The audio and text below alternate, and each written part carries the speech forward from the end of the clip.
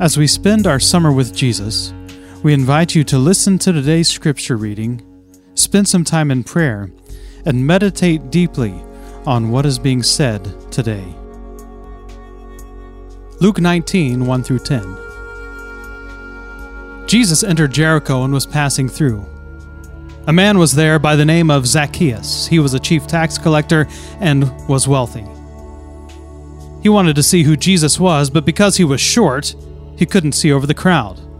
So he ran ahead and climbed a sycamore fig tree to see him, since Jesus was coming that way.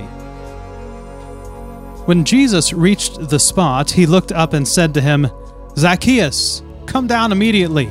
I must stay at your house today." So he came down at once and welcomed him gladly.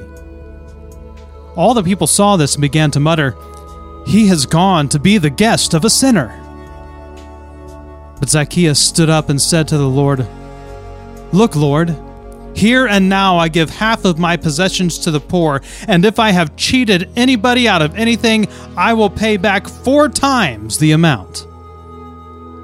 Jesus said to him, "Today salvation has come to this house, because this man too is a son of Abraham.